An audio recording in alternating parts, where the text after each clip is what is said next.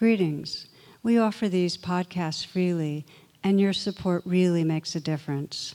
To make a donation, please visit tarabrach.com.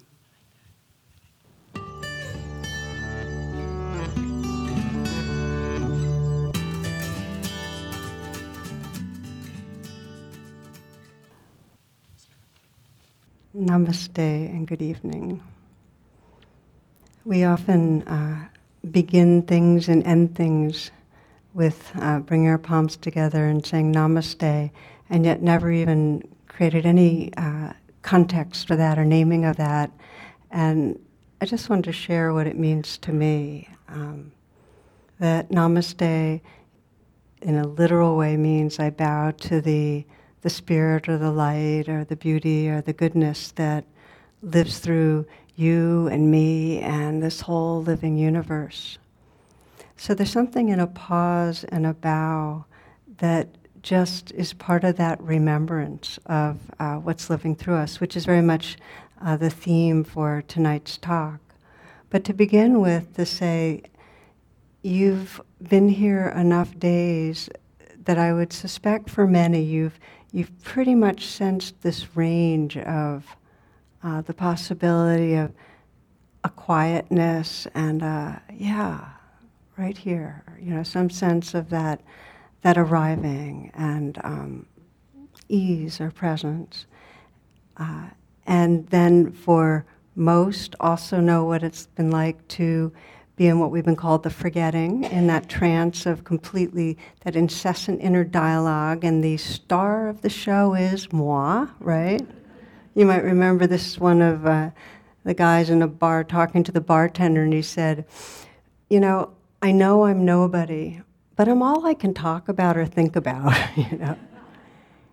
And it is interesting when we start bringing the inner dialogue above the line, just how much our world circles around what I want, what I'm afraid of, how I can be more comfortable. And then, of course, we add that second arrow of, God, I'm so self-centered, And it's the way we all are. It's the design of the mind. And we have a background story of a self moving through time and wanting to feel like we're making progress. That's one of the backstories of retreat. I bring that up because when I look at that sense, and it came up this morning in one of the questions of moving through time, it's very, very compelling kind of illusion that we're in this bubble of self navigating through time, trying to get somewhere. And most of the time we feel like we're on our way to something. In fact, you might have noticed that the precious moments here are when that does fall away. Have some of you noticed? So if I look back at my own kind of biography in terms of spiritual practice, I moved into an ashram when I was about 20, and it was one of those very vigorous kind of ashrams. We spent 2.5 hours in the morning doing yoga and meditation and prayer and chanting, and I would often get up about 45 minutes early. We got up at 3:30. I'd get up about 45 minutes early to get in an extra meditation. And I don't say this with pride. I was like all the early symptoms of type A yogi, were there. And I had some notion that it would take about 7 or 8 years to get enlightened, and I have no idea where that came from. None. But I was definitely on one of those tracks that I thought, and I'm going to work really hard, and I'm going for it. And I remember asking at times the teacher of our ashram and the teacher of the teachers and so on, so what else can I do, to wake up? And inevitably the response was some version of, just relax. And then I go, okay, just relax. That would become my next project. But one of the stories that because I was enough aware that I kind of was on to my striving self, one of the stories that always resonated was of this musk deer that got a whiff of this heavenly fragrance and then dedicated its life to finding the source of the fragrance. And it went through the densest jungles and over the highest mountains and through vast dry deserts, seeking that sacred source. And then finally, at the end of its life, it was completely exhausted. And as it crumpled down and its death collapsed, its horn pierced its belly, and the scent that it had been chasing all those years just spread through the air. And so it is that we intuit the deepest truth, it's considered the absolute, our ultimate truth, that what we're seeking is always and already here. It's the eye that is looking for God is God's eye looking, it's Kabir says, the guest that you love is inside. We intuit that. In fact, most of us go, that really resonates. And yet, the way we live most of our waking hours is as if something's missing or something's wrong, and we're working on this thing, trying to shine it up or get somewhere different to finally get there. And the truth is that if there's any notion of being on our way somewhere else, we can't fully rest in and realize and trust that light of awareness, that loving awareness that's here. The kind of essence Buddhist teachings, and this is in all the mystical traditions, is that even though we can get really, really lost in our suffering and our neurosis, and no matter how confused and hopeless we are, it's this wakeful, loving presence is still here. It's like we can't be separated from it any more than waves can be separated from an ocean. There's just a forgetting. And one of my favorite books that I've ever read is Sriner Sargadatta, the book is called I Am That. And in that book, and I do highly recommend it, it's a powerful book. And when I was talking to one friend here a couple of days ago, and it's one of those books you can open to almost any page, and you just, whatever you read is, it's just very clean, clear, deep truth. So in that book, he describes his own awakening. He says this: my guru told me I was the divine, the source, the pure awareness, that loving awareness. I pondered that for several years until I knew that it was true, until I became it. And then he adds, I was lucky because I trusted what I was told. So I thought maybe we could try that here. I'd like to tell you all something right now.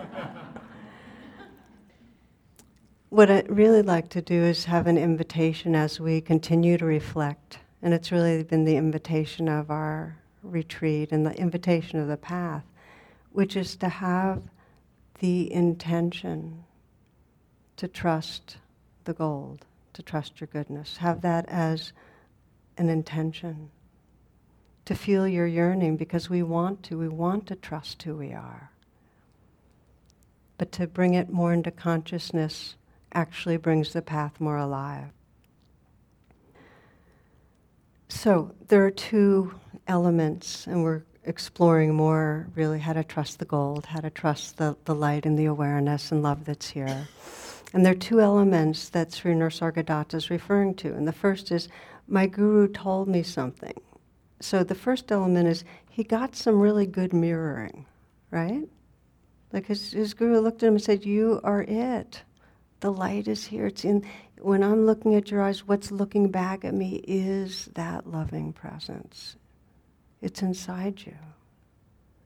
So that's the mirroring, and we're going to talk more about mirroring, both how we need it and what happens when we don't get it, and also how we can do that mirroring of our own being from our highest awareness and how we do it for each other.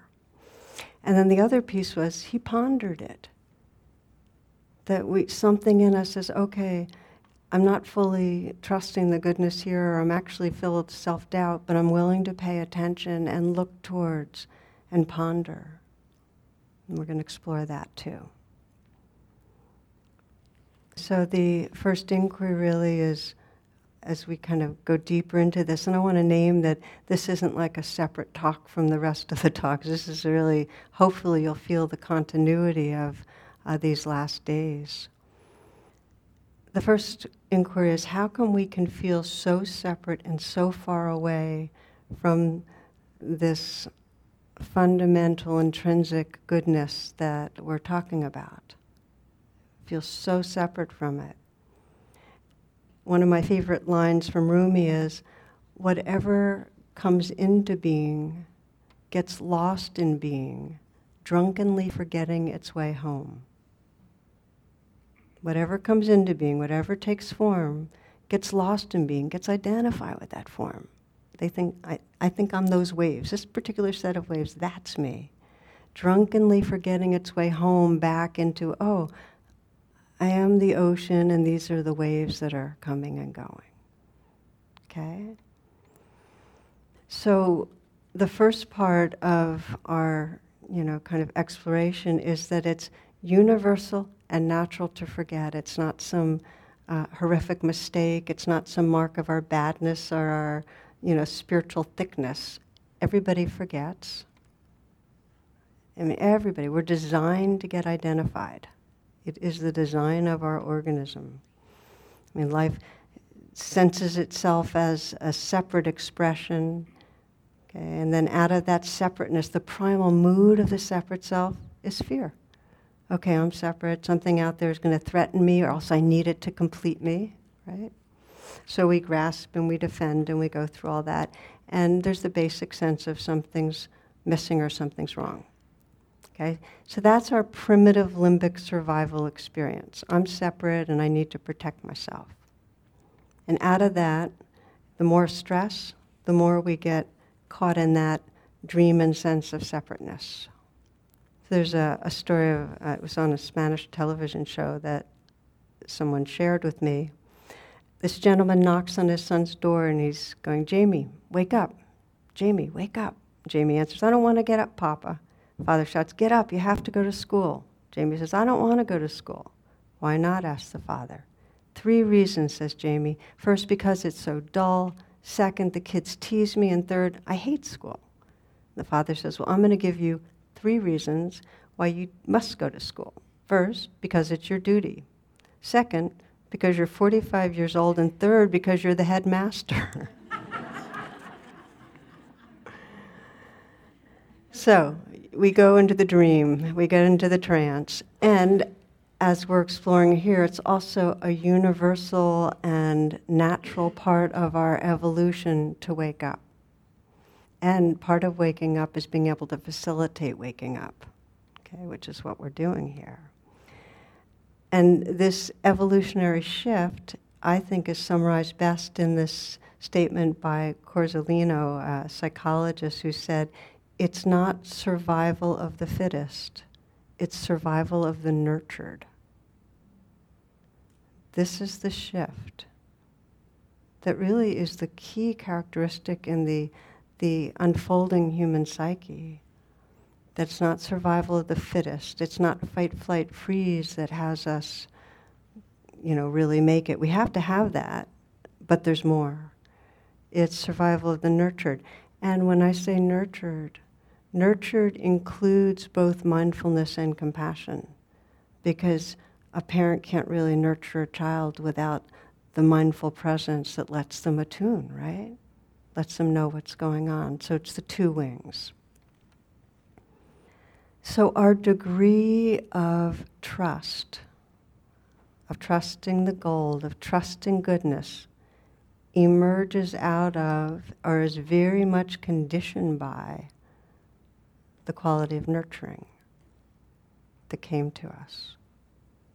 And that's a toughie, because there's a good number, I would imagine, that are reckoning with this week where the real gaps were, where it was either neglect or abuse, are really conditional kind of messages.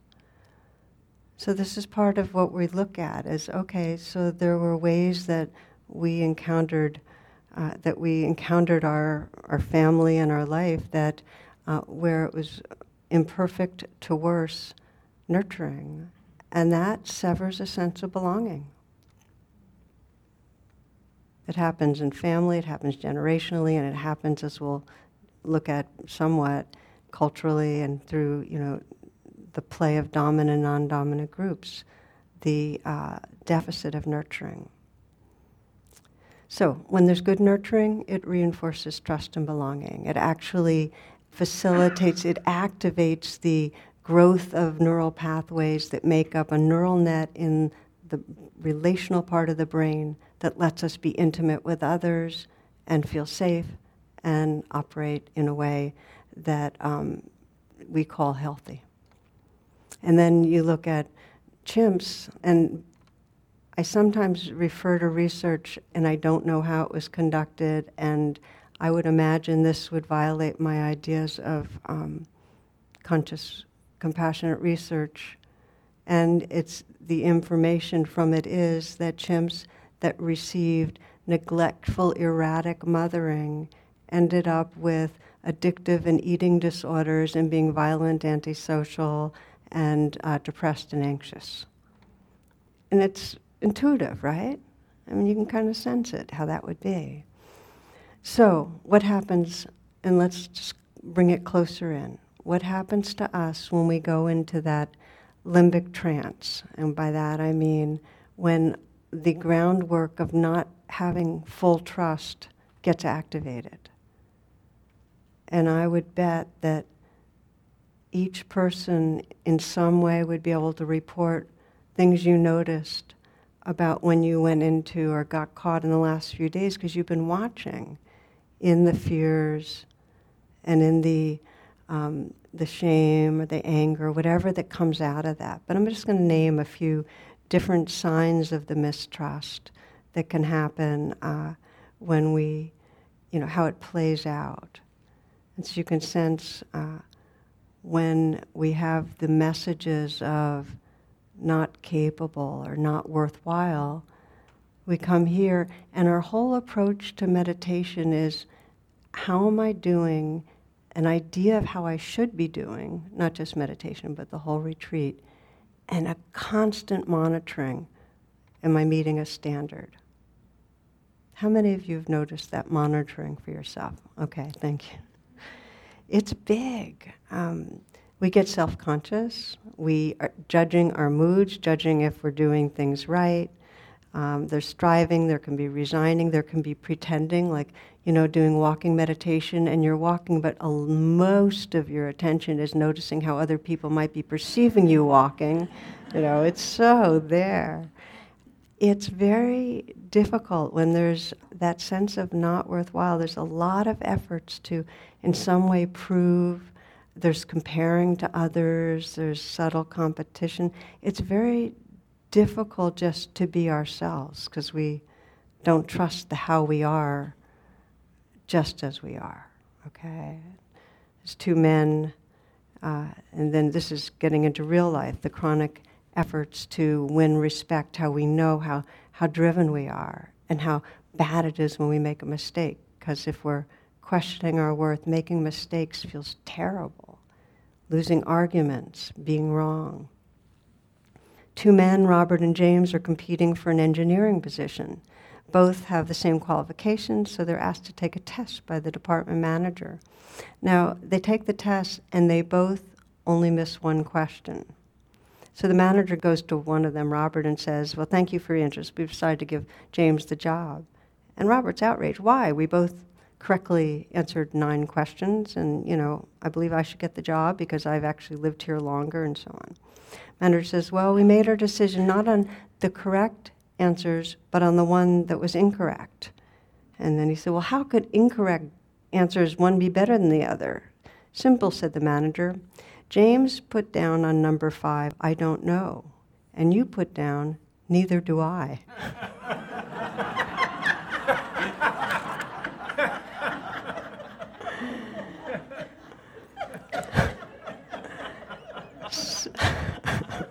It's a little bit of a sleeper, but...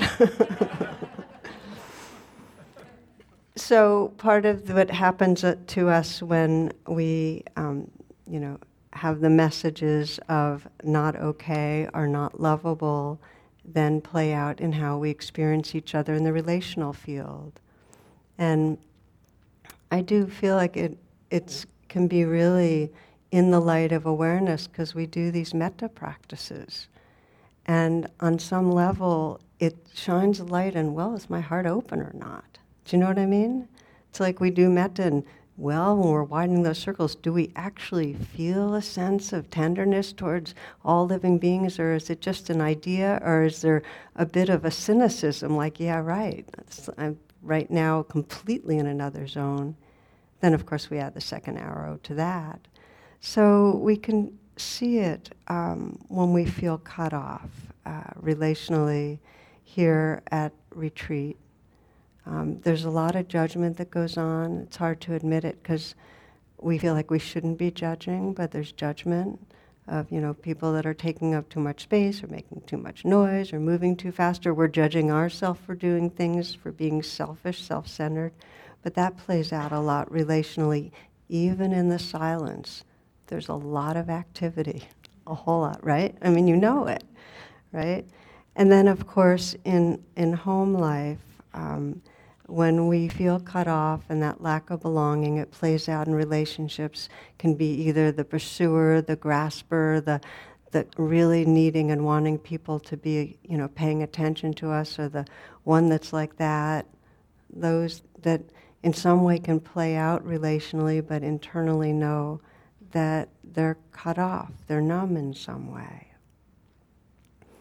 In one story, 2 men are playing golf, and one's about to take a swing when a funeral procession appears on the road next to the course. So he stops mid-swing, takes off his cap, closes his eyes, and bows his head in contemplation. And his companion comments, well, that's the most touching thing I've ever seen. I mean, you're a very feeling man. And the man recovers himself and replies, yeah, well, we were married 35 years. And I realized I just took a swipe in both of those little stories at males, and so I want to humbly apologize. I hadn't intentionally done that. So what we're looking at, just to set the context, is that depending on how the messages we received, we come into situations like this and it plays out.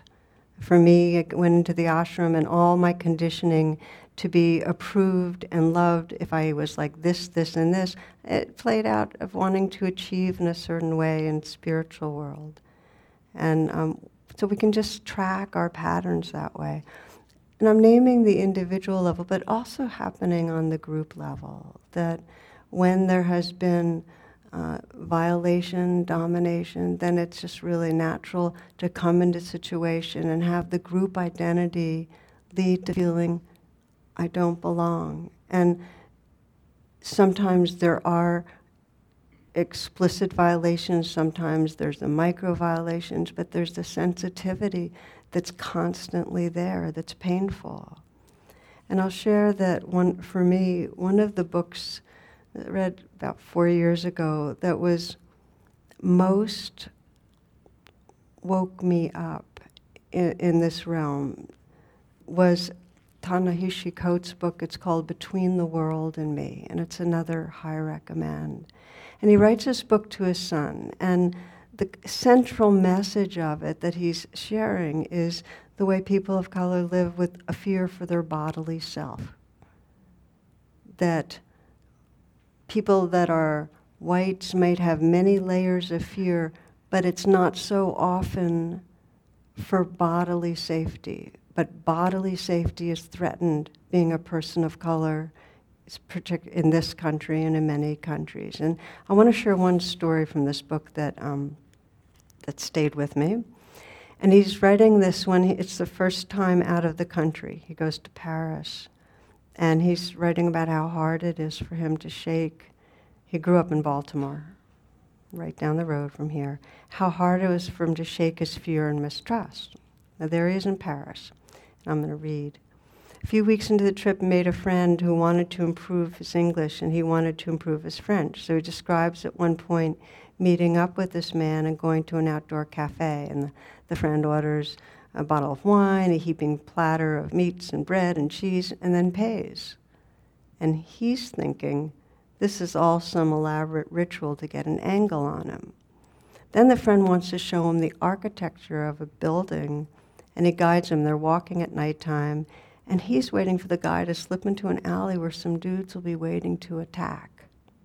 This is what's going on in his mind.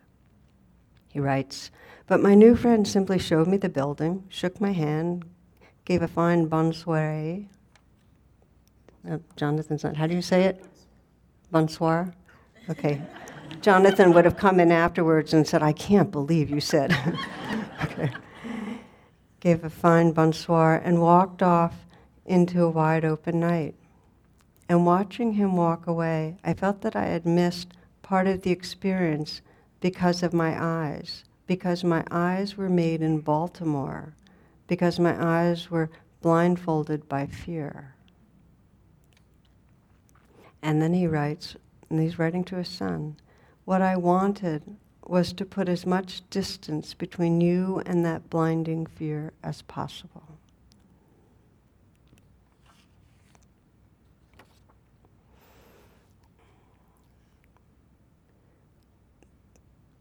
There's a really deep inquiry that goes here, where there's a need to respect limbic fear because it's in us to protect us, and there are truly dangerous situations.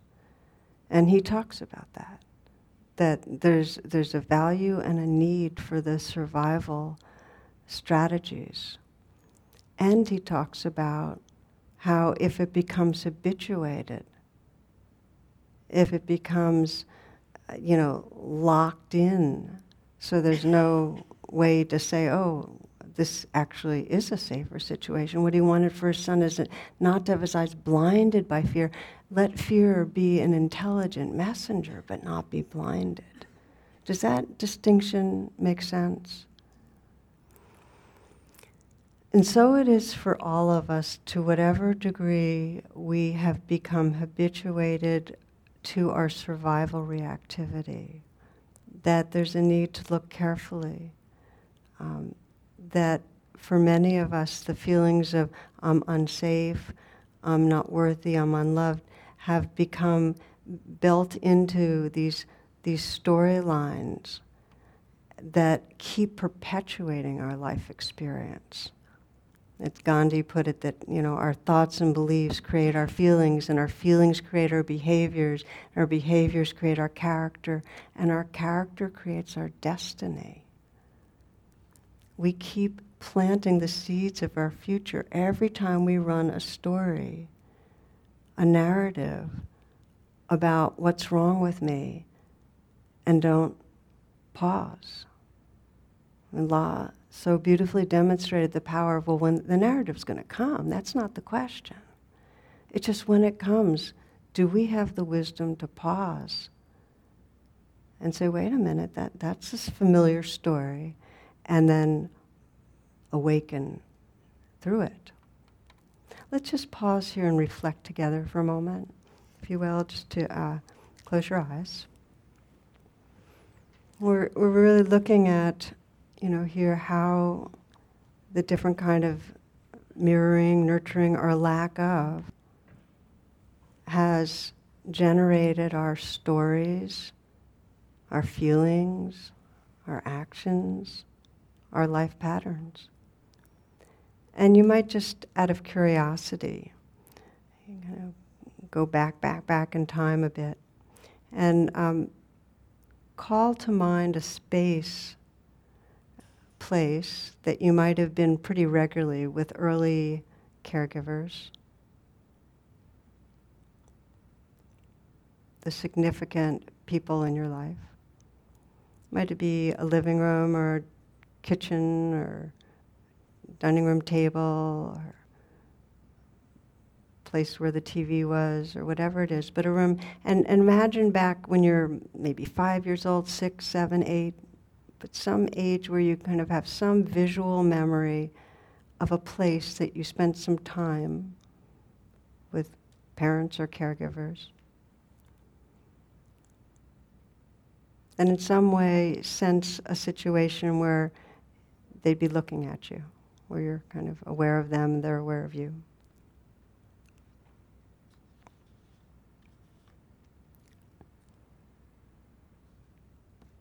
And sense their faces, their eyes, them looking at you, and take one at a time. But sense what message is coming through their eyes and facial expression about how they see you or relate to you, think about you, feel about you.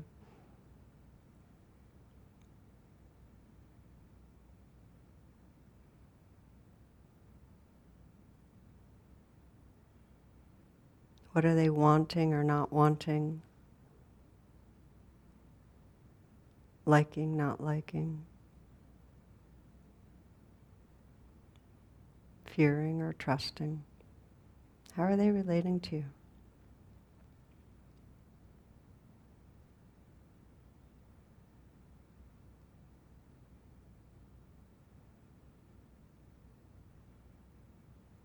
You might tune into how they want you to be or don't want you to be.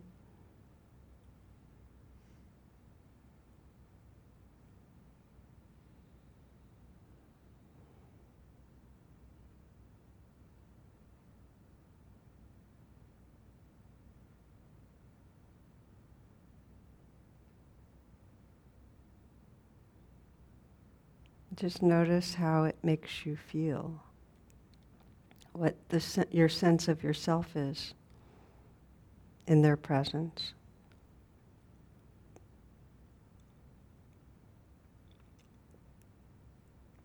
If it's familiar,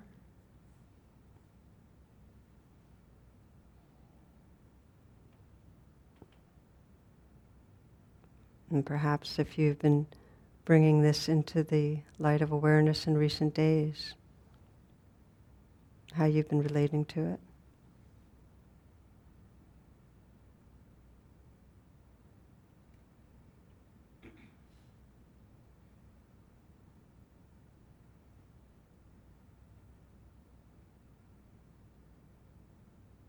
And keep this in mind. We're going to be doing a little practice in a bit, but just to keep this in mind as a place just to bring into awareness. Because if it's in awareness, then you have choice.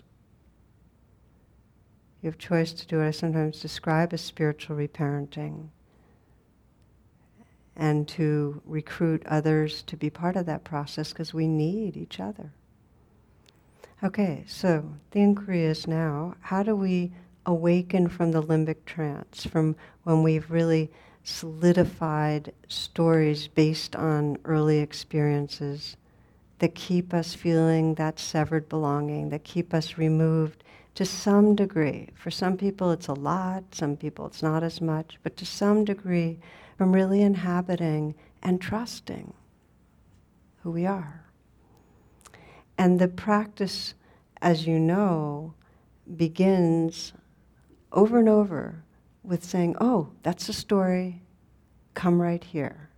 And that's the key practice we're doing, is coming from the storyline back to what's actually alive right here.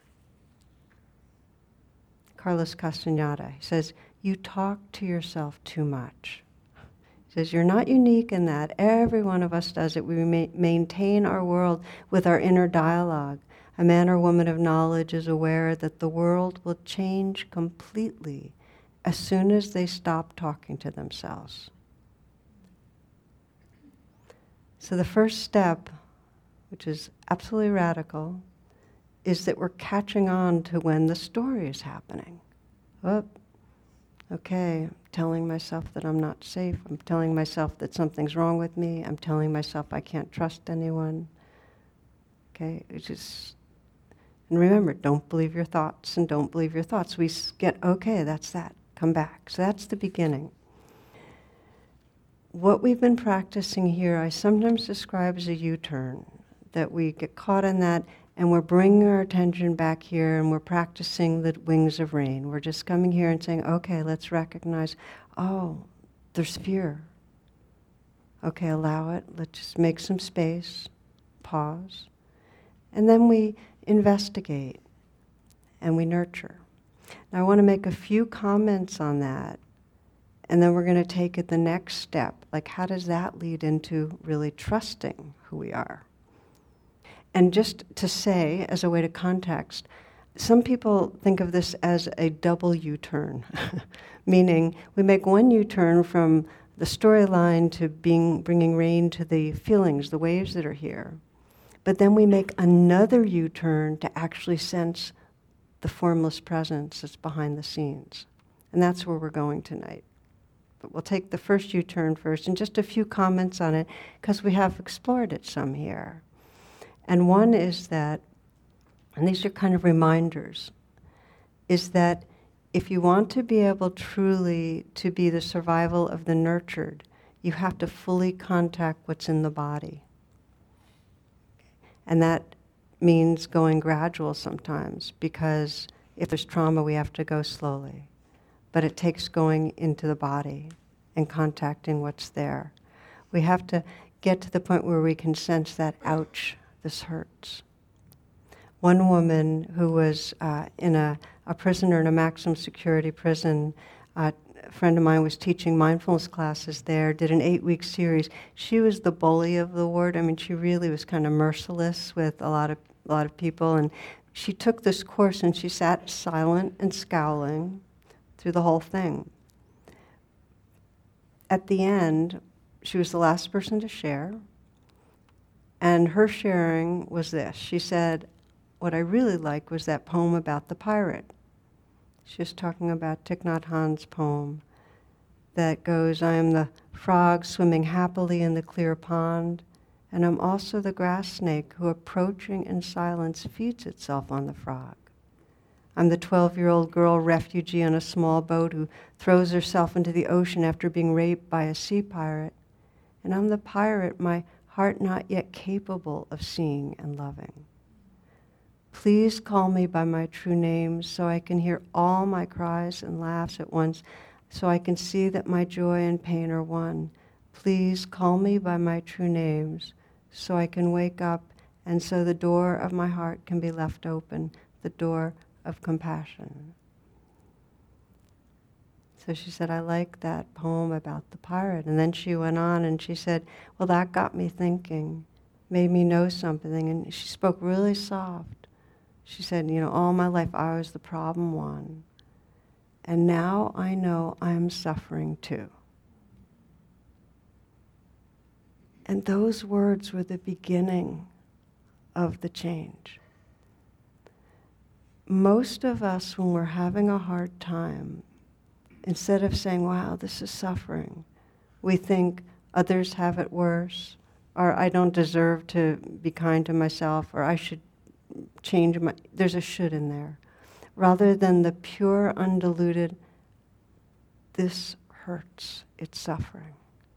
So that's one comment on the practice of the first U-turn, is we have to feel in our body and get, ouch, this hurts. The second comment is there are many, many ways of nurturing. Just like when we talk about metta-meditation. What metta-meditation means is any way you pay attention that begins to soften and open your heart. And it can be images, it can be touch, it can be words, whatever it is. And it's the same thing with the N of rain. When you feel that ouch, then it's an exploration. What will help to bring a sense of kindness inwardly? And sometimes, especially if we practice a lot, we can begin to really sense that even just the idea of kindness, like, okay, I'm going to be kind to myself, starts softening. Like for me, when I even have the remembrance, oh, I need to be kind, it all starts happening. Hand on the heart, offering it inward. But sometimes we can't. So we begin to sense what are the sources of love that we have some sense of trusting. And just with you all in the last few days, there have been so many beautiful touching into that, whether for one person it was, being with the earth and the trees and the sky, and for another remembering their cat and just the love that comes through the eyes of their cat, and another sister or friends. For others, a kind of formless sense of the beloved, of formless love. So the truth is we wouldn't be functional if we didn't have some sense of belonging. It's there, but we often need to look for it. See where there's even a bit, I call it a tendril, that we can activate and wake up. This is the beginning of reparenting. We're reparenting ourselves. We're learning how to pay attention so we see the pain, we can, oh, it hurts, and bring kindness. Now, let's say you've gone through these steps and you've sensed the fear and you've created some space and you go, oh, this hurts, and others feel it too, and yet it's real suffering, and you brought some kindness and there's some more space. Then what? And this is where we talk about after the rain. And this is really the second U-turn. That if we want to trust the gold, we have to get to know the presence that arises after we brought those two wings and activated them. This is where I want to kind of have us look together, this second U-turn. And I thought I'd describe it in terms of just a very, very recent experience of mine, whereby this was the week before coming here. And as I think I shared with you, or some of you, I got a wicked virus, and I was pretty sick for a number of days, and they were just the days when I needed to be gathering my notes and in some way have some shape of a sense of what I was going to be sharing here. And I had a Wednesday night that I do, plus a Wednesday when I get home that I know I don't have time between. So I had like this lineup of talks, and I was in that misery. And I remember one night I was putting notes together on this one. And it was god-awful. Like I was kind of like hammering away at it and like pulling out files and trying to sense, and here I was striving to shape this talk on true nature, about trusting your true nature, and I was like banging away at it. And if you happen to be in a teacher training program, that's not the way to do a talk, it was really very frustrating, exhausting.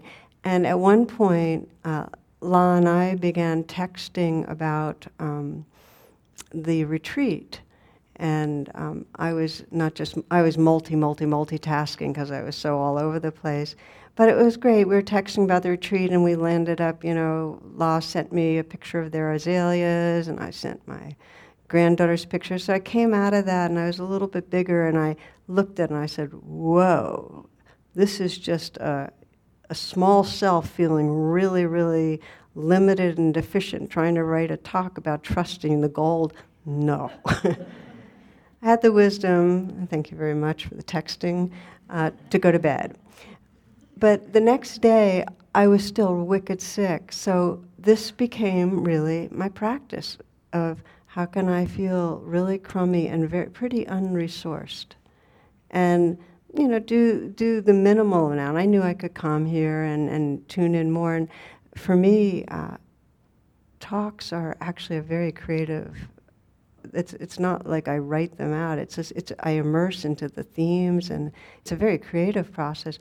I wasn't feeling that, so it became a practice where I would just kind of pay attention and tune in, and I'd feel the arising of kind of frustrated or blocked, and I'd just do rain. I'd okay, recognize and allow, feeling kind of anxious, because that's what it was, unprepared, anxious, and then I'd, make space and I feel it in my body, and then in some way, with that messaging inward of, it's really okay. It became okay to not feel okay. It became okay to not have my scene together. It just really became okay.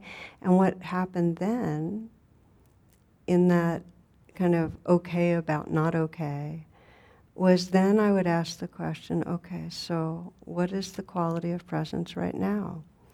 And this is the beginning of the second U-turn, where you're really turning from, you've made peace with the waves, okay, so what's the presence like? This is just to give you a taste. Again, Sri Nisargadatta. As you watch your mind, you discover yourself as the watcher. When you stand motionless, only watching, you discover yourself as the light behind the watcher. That source alone is. Go back to that source and abide there. Okay, so it's the witnessing it and offering nurturing, and then sensing the light and the space and the presence behind the witness, and resting and resting and resting in that. And there's some inquiries that are sometimes helpful in that, including, if there's no problem, then what's here? Really, just to sense that we are so, our self-sense is organized around thinking there's a problem, around thinking we need to figure something out, or that we should feel a certain way. If there's no problem, right now, if there's no problem, what's here? That U-turn, if we don't add more ideas, begins to open us into that mystery where there's really nowhere to land. Sometimes described as the backward step, where we're paying attention to the waves and we're caught in this self-idea, and then we take this backward step and rest in that beingness that is really the source. What I'd like to do before I put too many more words on it is invite you to explore these two U-turns and just see what you find.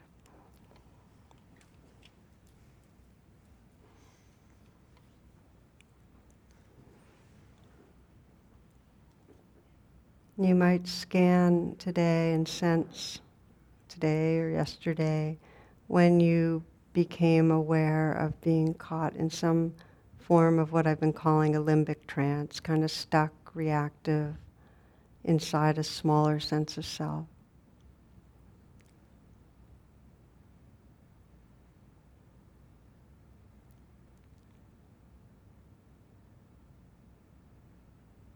It's a moment when there's some strong emotion.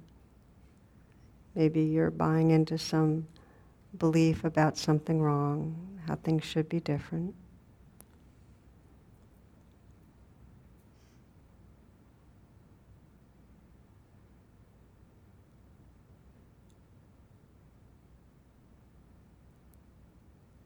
And see if you can re-enter it enough to sense, really, there's part of you witnessing, but just re-entering it enough to sense, what it was you weren't liking, the sense of something wrong.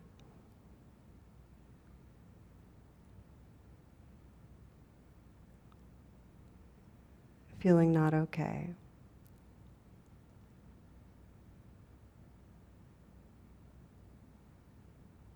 And it may be something that's still very accessible that you're working with. Or in some way you're believing not okay, not worthwhile, not lovable, not doing it right, can't trust others.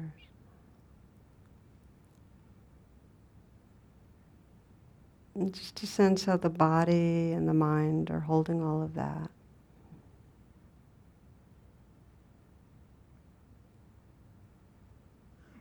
So you're recognizing and allowing this is going on. There's kind of a witness that's recognizing this right now.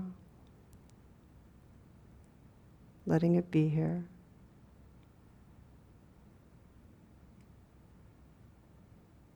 And see if you can sense in the body, with the investigating, just a bit more contact, what it's like when there's that stuckness.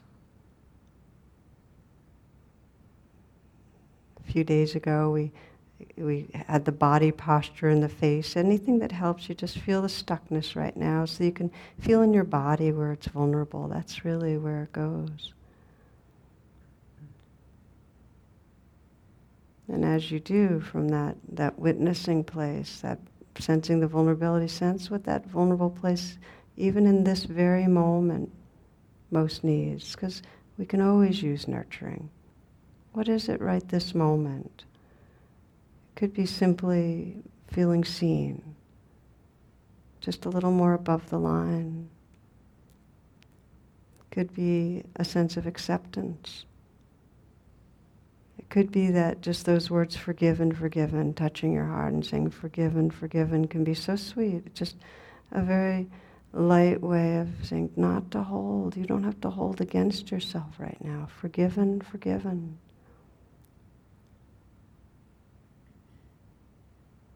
It's okay. Or it could be that it belongs, just recognizing this too belongs. So there's that nurturing, and there's that taste of that this is that spiritual reparenting. This is, each time we do this, there's more of a sense of that we do belong. And you might sense how that can deepen if you really take a moment to send care inwardly, or to sense some source of caring that's bigger than you and just let it wash through.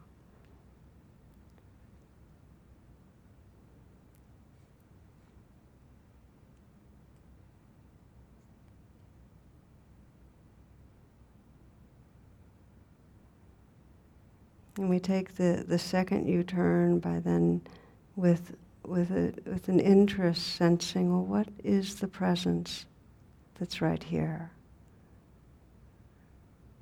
This is where we're pondering, as Sri Nisargadatta says, we're pondering and feeling and inhabiting, sensing the presence that's here. If there's nothing wrong, who are we? If we're not believing that story anymore, if there's no problem to solve, who are you? And turning the attention back to awareness and just let go into whatever you sense. Let go and be that. Just be that formless presence, that undivided being.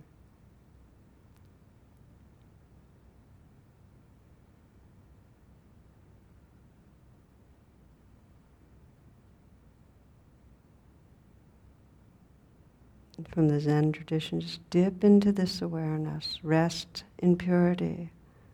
For 1 second, 10 seconds, 30 seconds. Relaxing back and being, surrendering. Allowing whatever sensations to be and to move. Keep resting in this place.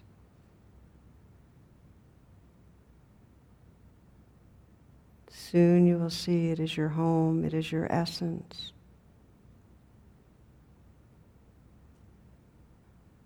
Keep resting.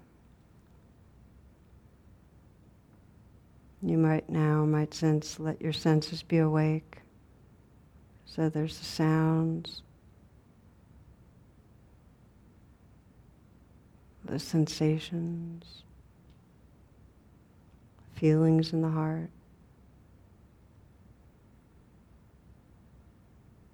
And there's this background of presence that's aware of all of this. A tender heart space. The silence that's listening.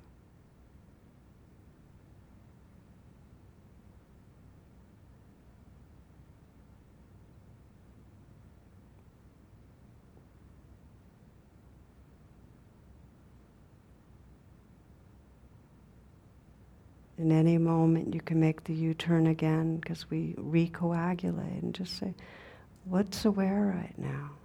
What's listening?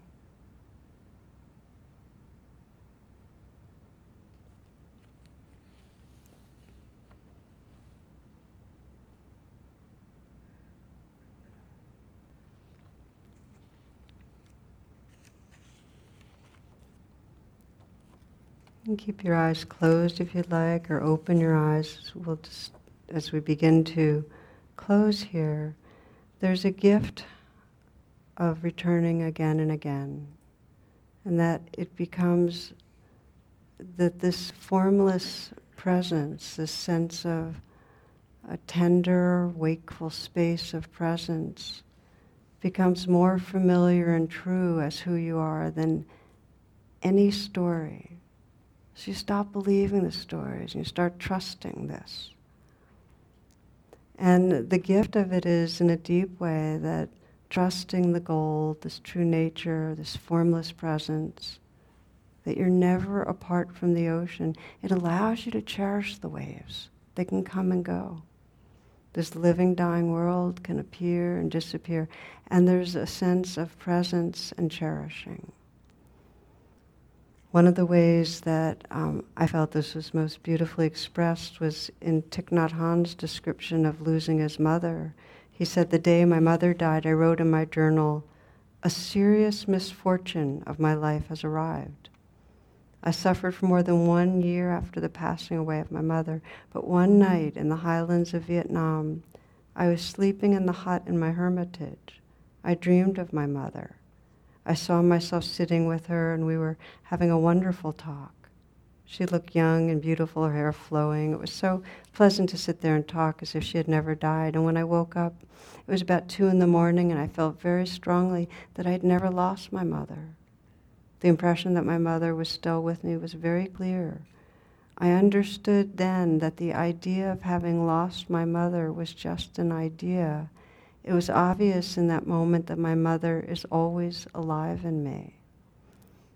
I opened the door and went outside. The entire hillside was bathed in moonlight. It was a hill covered with tea plants, and my hut was set in the temple halfway up, and walking slowly through the moonlight, through the rows of tea plants, I noticed my mother was still with me.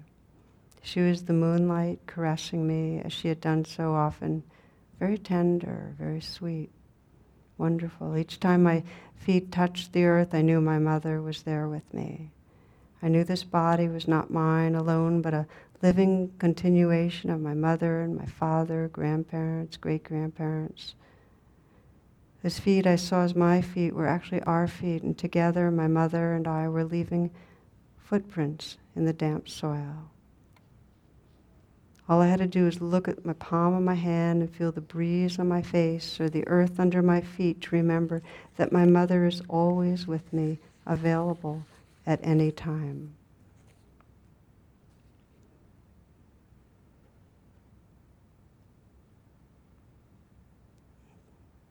Trusting this formless presence, the waves are free to come and go, and yet we feel our connection. Mark Nepo writes, everything is beautiful, and I'm so sad. This is how the heart makes a duet of wonder and grief. The light spraying through the lace of the fern is as delicate as the fibers of memory forming their web around the knot in my throat. The breeze makes the birds move from branch to branch, as this ache makes me look for those I've lost in the next room, in the next song, in the laugh of the next stranger. In the very center, under it all, what we have that no one can take away, and all that we've lost face each other. It is there that I'm adrift, feeling punctured by a holiness that exists inside everything.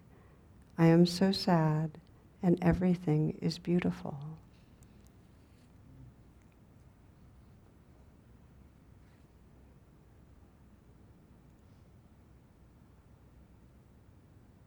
We're exploring together this evening our evolutionary potential to trust the loving awareness that's our source. And the Buddha said that I would not teach this if it were not our potential. It's there for each of us. So, as a final reflection, again, just to feel yourself right here, and ask once more, if nothing is wrong with me, then who am I?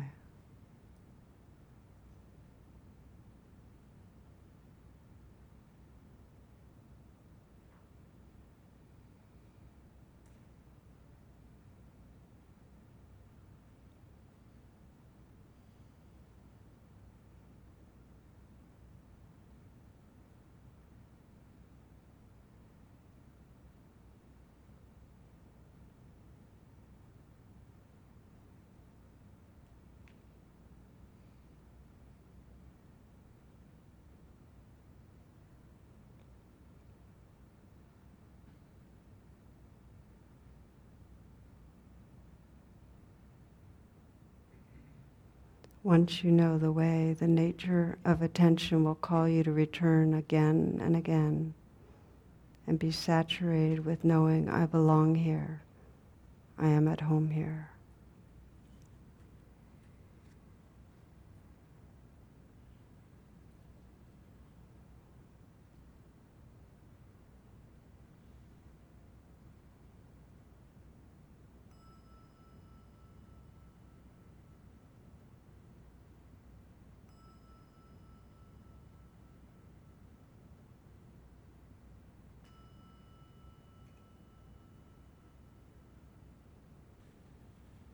Thank you for your presence and your attention. For more talks and meditations, and to learn about my schedule or join my email list, please visit tarabrach.com.